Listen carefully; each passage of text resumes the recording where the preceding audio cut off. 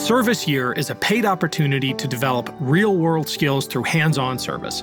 Explore thousands of available service year opportunities at serviceyear.org/podcast.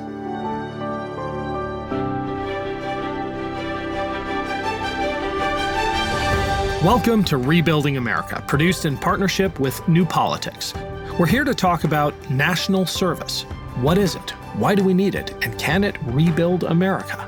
Each week on Rebuilding America, we'll focus on the idea of service from a different angle, from local communities to the national stage, from social justice to public health, from storytelling and journalism to foreign service. We'll hear from one or two experts in the national service movement, as well as an alum of a service program, to get an intimate look at the positive impact of service on those who step up. Today, for our very first episode of Rebuilding America, I'm talking to Pete Buttigieg, former candidate for the Democratic presidential nomination, and Congresswoman Chrissy Houlahan, representative from Pennsylvania's 6th District. Between my conversations with Chrissy and Pete, we'll also hear an alumni testimonial from Yasmeen Shaheen-McConnell, the Managing Director of Strategic Engagement for Service Year Alliance and an alum of the Arab American Resource Corps. First, hear my conversation with Representative Houlahan. Service runs in her family's blood. The daughter and granddaughter of naval aviators, Chrissy served first in the Air Force and then in Teach for America before going on to serve her constituents in Congress. I was raised in a family of service. My dad was a career naval aviator. He actually met my mother through my grandfather's squadron. My grandfather was the skipper of one of my dad's first squadrons. And my grandfather served a career of more than 30 years as well, also as an aviator.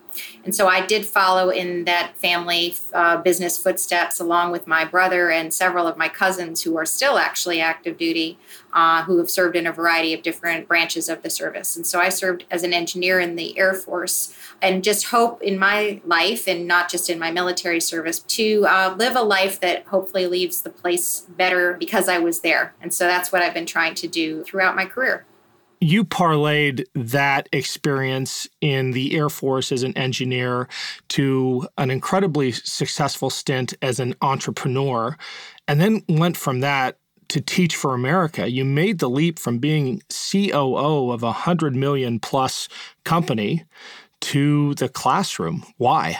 So when I helped grow And One, and we grew it from basically startup, this was And One Basketball was the name of the company that I helped to run. We grew it from startup to about $250 million in revenues. And in that process of growing that company, I really wanted to focus as the chief operating officer, of course, on the bottom line, but also on making sure that we were taking care of people and planet as well. So we were growing, a corporately, socially responsible business at the time. And when I pivoted out of that business, when it was sold, I really wanted to make sure that I took my operational skills into education. And I thought the best way to be able to do that was to first be able to understand and empathize with what teachers were asked to do. And as a person in her mid-40s, the best path that I thought I could take to understand that and to be able to have that experience was to join the Teach for America organization through AmeriCorps and to serve in that way. And that opportunity was exactly what I was looking for, in the sense that it gave me insight into how incredibly challenging it is to be a teacher right now, how incredibly undervalued educators are, and how the world is, falling around their shoulders. All that is going on around the classroom, largely out of their control, ends up living in the classroom for them. And in that experience, what I learned is that it's very, very hard to teach 11th grade chemistry, which was what I was doing, to children who are reading at the 3rd and 4th grade level, which were largely the kids that I was teaching, their level of proficiency. And so for the last 4 or 5 years before running for Congress, I helped to scale another organization, again, as the operator, finance kind of president role, that focused on pre-K through 4th grade early childhood literacy in those most underserved communities. And that's what I was doing up until the election of 2016.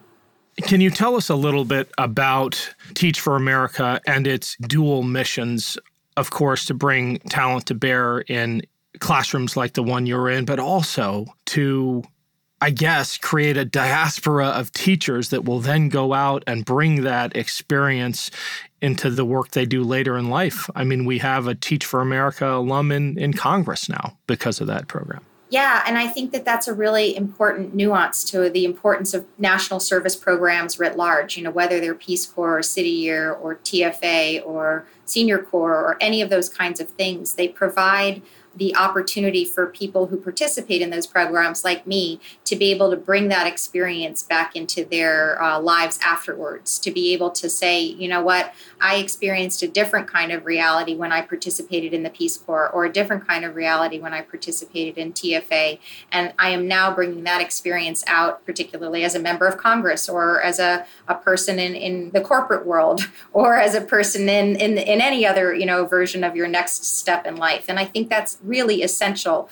I think that national service like TFA provides kind of a force multiplying effect in that you're benefiting, of course, all of the children as an example that you're teaching, but it also really is a remarkable change to the person who's experiencing the service as well that you can't undervalue or underappreciate. One of the criticisms you sometimes hear of national service programs, and TFA in particular, is that it, and I won't sugarcoat this, the criticism says that it dumbs down the profession. It assumes that all you need to transform a classroom is good intentions and a good resume. I want you to speak to that, but especially in the context of that second mission, which a lot of people don't appreciate. It's not only about the service element, it's about educating influencers. It's about you, the participant, Chrissy Houlahan, and what you can do with that experience later in life. Can you address the criticism? The criticism is fair, and in many cases it's real. That being said, I think the organization AmeriCorps is working hard to dispel those kinds of beliefs and problems, and to work to make sure that we have an incredibly diverse set of folks who are coming into places like Teach for America. Many of the classmates that I joined in my core membership actually stayed in the classroom, have stayed in the classroom, and or have pivoted to very related areas of support within the classroom, whether it's in administration or otherwise. So it is a really good pipeline for people who are interested in staying engaged in education. But to your point, I was unusual in the sense that I joined the organization, or I joined AmeriCorps in my mid-40s. When my kids were in their early 20s, most of the core members were in their early 20s. And my experience was, of all of the things that I've done, whether it was serving in the military or growing businesses from scratch or being a mom, this was absolutely the hardest thing I was ever challenged to do, was to be an educator. And it gives me an enormous amount of appreciation and empathy of what it is that we ask our teachers to do and what it is we're asking of our children when they are under-resourced to do. And I hope that that has influenced how I lead and represent us here in Congress as well. Does your background, both in the Air Force and serving in the classroom, change the way you interact with your fellow members in the halls of Congress, especially those who have also shared that service experience?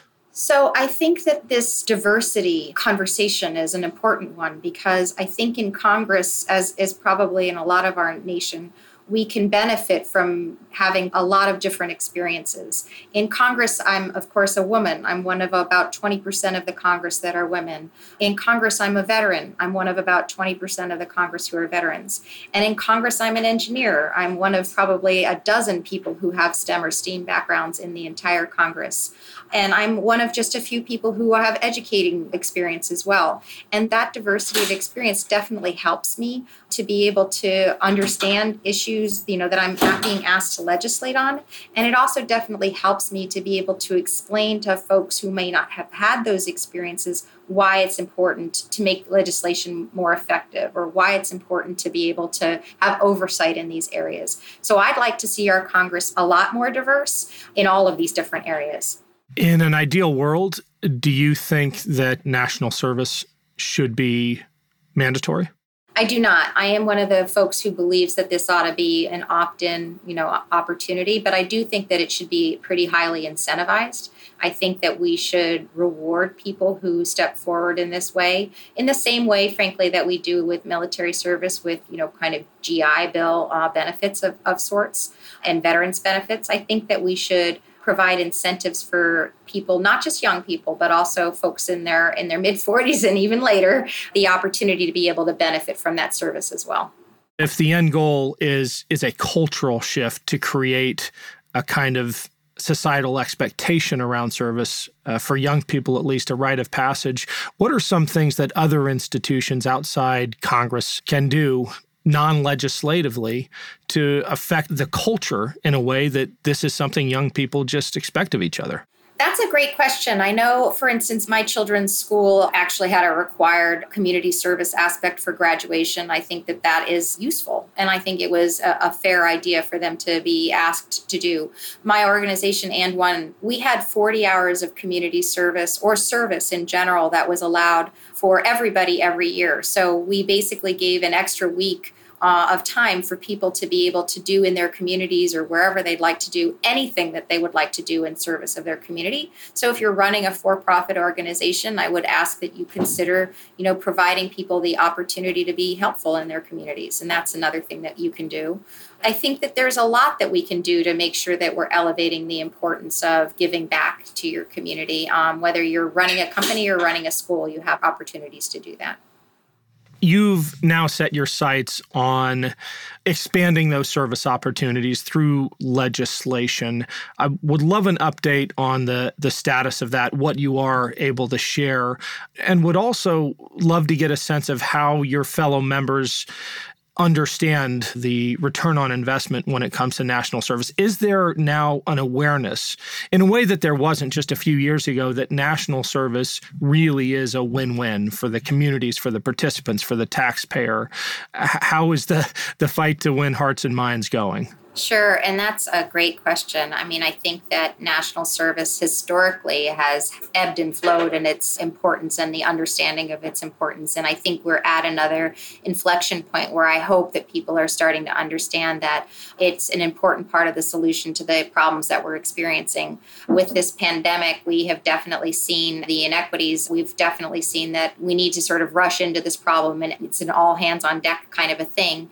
And we can see that part of the solution can be deploying our national service ideals and ideas again. And so I think that we are at a good place where people of all kinds, right and left, are starting to talk about the fact that we might be able to at least partially solve some of the issues that we're having right now with national service. And it's a question of finding that sweet spot, to be able to put forward some items of legislation that will work and appease all these different kinds of groups. So we've got several different versions of this that are, floating around the Congress. But the good news is that they've got enormously interesting bipartisan support, all of them. And hopefully we'll be able to find something that works for everybody. What can you share in terms of the specific legislation? I certainly don't want you to jinx anything, but is there anything you can... Sure. So there's a variety of different legislative proposals out there, and some of them are not necessarily even legislative proposals. A first example is when the pandemic first hit, we had a situation where a lot of folks who were already in, the field, so to speak, through AmeriCorps, whether Peace Corps or otherwise, were kind of suddenly without a place to be. And there was a bipartisan letter that I helped put together that also went from far left to far right, saying we needed to make sure that we were taking care of those folks who were kind of on the sidelines or being sidelined, and make sure that we were taking care of their benefits. And that was a successful thing that was included in the CARES Act. We also, coincidentally, not related to the pandemic, just came through a process of having a commission, a national commission on service, finish and complete their work. So a 3-year-long commission delivered their recommendations right about when, COVID hit. And those recommendations were put into a bill sponsored by Representative Panetta that I hope will gain some traction. I put forward the similar language in the NDAA, or the Defense Authorization Act, and again got bipartisan, resounding support that we are at the place where we need to be having this conversation. The issue here in Congress is that all of the recommendations of the commission touch on a lot of different committees of jurisdiction. So getting our committees, in sync to make sure that we can put together legislation through all of those committees is going to be the challenge there. And then on the Senate side, we've got Senator Kuntz, who's been leading an enormously successful bipartisan effort, a bill that he's called the CORE Act. That's a ginormous national service play, which I'm very hopeful will be able to find a home on the House side as well. What is the appeal of national service across the aisle with Republican partners on this effort like Michael Waltz, who I believe you serve alongside as the co-vice chair of the Four Country Caucus? What about national service legislation brings those two sides together? So, yes, there is a newly formed caucus called For Country that Mr. Waltz and I are, as you mentioned, the vice co-chairs of. There are 20 of us in that caucus, and we are 10 Dems and Republicans. And we all share in common that we served in the military. And we've come together in this caucus, which is kind of a unique one, because we don't have any ideological agenda, and that's unusual in a caucus. Most caucuses are about something specific, like maybe the environment. This one is actually about finding common ground. And we're just trying to find something that can unify the nation. And something that definitely can unify the nation is this concept of national service. And we all have experienced that ourselves. We've all benefited from the service that we have been able to do in service of our country. And we want to see other people be able to benefit from that too. And again, not just the people who are the kids in the classroom as an example, but the actual service members themselves have benefited. And so I think that's what you see bipartisanly embraced and understood is we are a nation right now that is incredibly divided. We're in our little, information silos, mostly virtual, and we need to be unified. We need to be, in some cases, asked to come together in the real world to be able to understand and empathize with one another. And national service does that. And I'll end with an analogy from the chemistry classroom, which is reactions only happen when molecules collide, right? And if we sit in our little petri dishes or our little, beakers, and we never are poured together, we never have the chance to see that all of us really have more in common than we do different. And I think that's something that at least my experience in the military provided for me, and certainly mine in the classroom did. And that's something that I hope that we can share with one another in a national service program. That image that Chrissy left us with, one of molecules being poured together to react. Yasmeen Shaheen-McConnell had that experience in her year with the Arab American Resource Corps. Her passion for service, though, started even earlier. I grew up in a family that was quite engaged in our local community. So my call to service was not necessarily a bolt of lightning. I think it rarely is for a lot of people who have served. But it was a practice that I had growing up.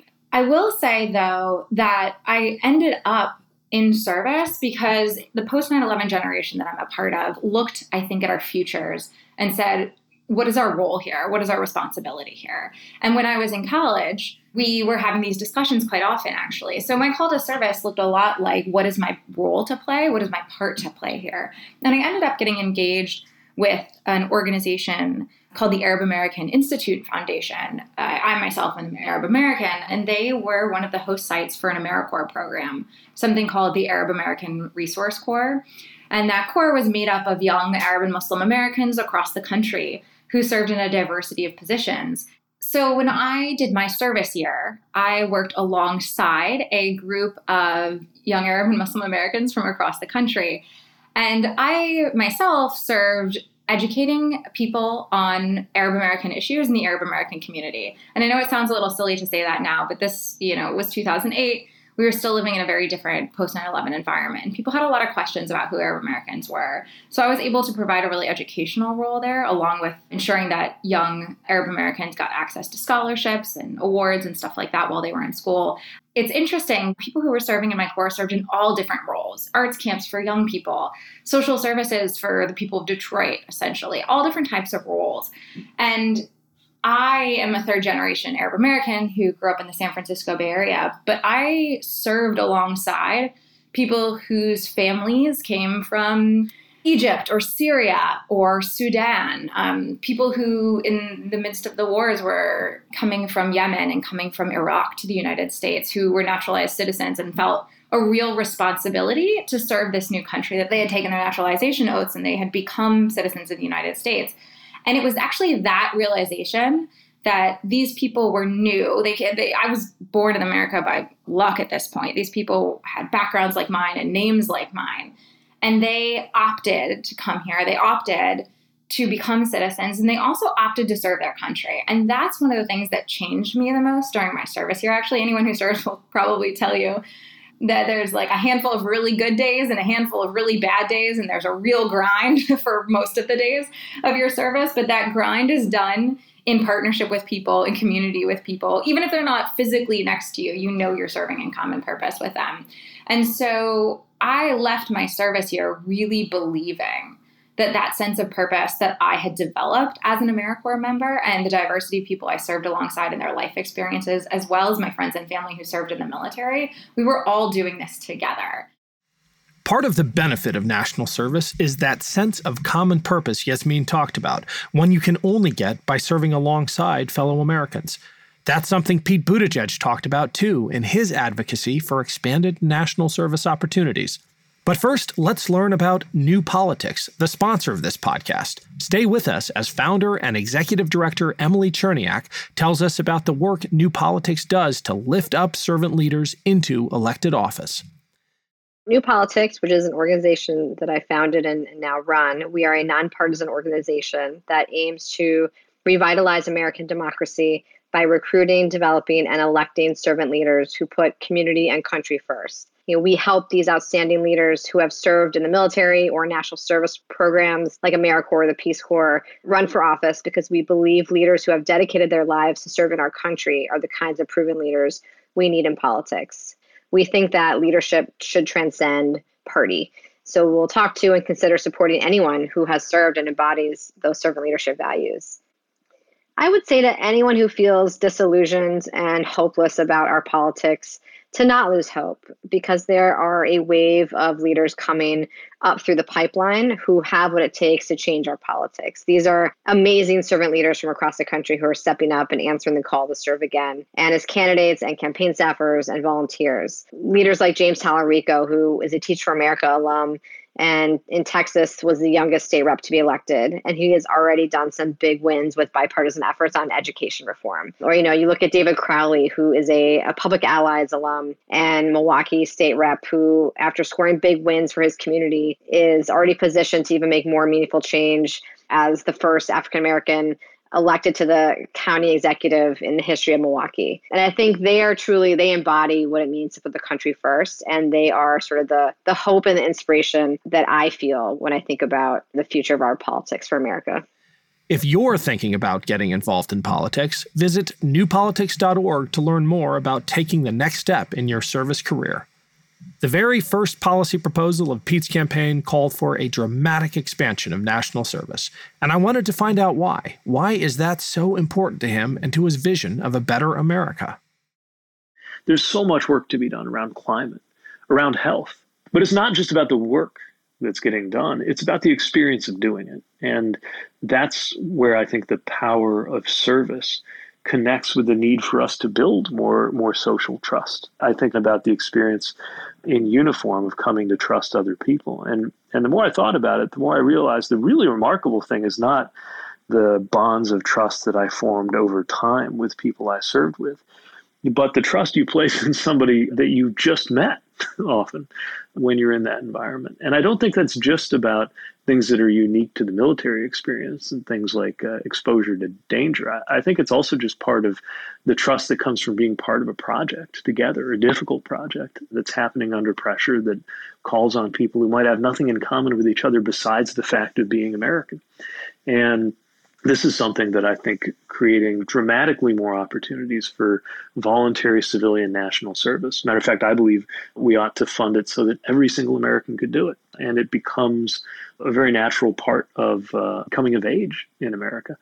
I think that has enormous potential for our social fabric at a moment when it seems like we're struggling to even trust that we belong to the same reality sometimes, in addition to the work that can be done. And the good news is, since I think the case for this has only gotten stronger since my presidential campaign ended, is that it turns out you can do a lot of this without tons of elaborate new legislation. Just fully funding or further funding things we already have, using the kind of machinery we already have around things like AmeriCorps and the state commissions on service that exist in every state today.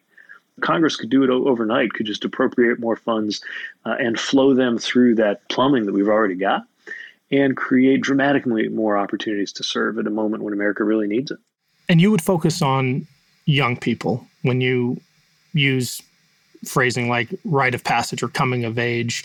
I'm imagining a generational mission that young people begin to demand of each other a year of service before they embark on the rest of their lives. Is that the idea? I think so. I mean, there's also something very compelling about creating opportunities for every generation. I think that especially with what's changed in terms of health and life expectancy, there are more ways for seniors to contribute and have a lot to offer. And again, right now, there are some wonderful existing programs that help to do that we could better be funding. But I do think that in terms of making this universal, we could get it to be the kind of norm where, no matter where you're headed in life as a young person, if you're going to college or if you're entering the workforce, either way, the first question you get when you apply would be, what was it like when you served? Where were you? What'd you learn? Who were you with? And it becomes a touchstone that any two Americans who came of age after this became more or less universal could strike up a conversation over. What was the reaction on the campaign trail from young people in particular to this idea? I know that AmeriCorps gets more applications per available position than even a place like Harvard. So clearly the hunger is there. That's right. But what did you see firsthand? One of the things I would do a lot of times if I was giving a stump speech or doing a town hall is I'd just ask for a show of hands, especially with a lot of young people. I'd say, how many of you would be willing to work on an initiative to build the climate resiliency of your community? How many of you would be willing to be part of a community health corps that helps people facing issues with mental health or addiction? So many hands would go up.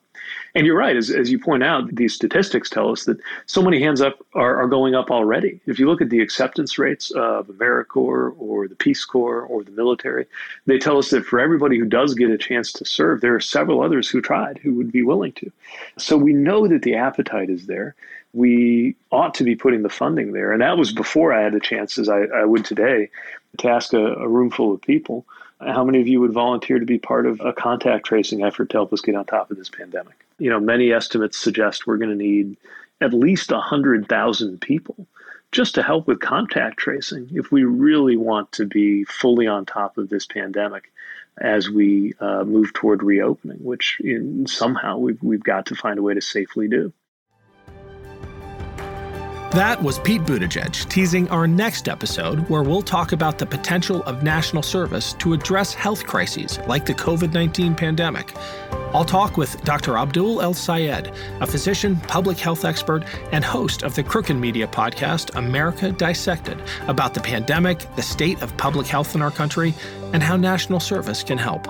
We'll also learn about a program in North Carolina using a national service model to improve the health of medically underserved communities, while also providing pre-med fellows with hands-on primary care experience. Subscribe to Rebuilding America to get all 10 episodes in your podcast feed as they come out every week. And don't forget to rate and review. It really helps other listeners find the show. Are you looking for an impactful way to spend a year? Experience a service year and gain skills and experience while making an impact in local communities. You'll get paid, and most opportunities include an education award to help you pay for school or student loans. Learn more at serviceyear.org/podcast. Rebuilding America is a production of Evergreen Podcasts made in partnership with New Politics. Our producer is Isabel Robertson. Associate producer is Leon Pescador. Audio engineer is Sean Rule Hoffman. Special thanks to Evergreen executive producers Joan Andrews, Michael DeAloia, and David Moss. I'm Ken Harbaugh, and this is Rebuilding America, a podcast about national service.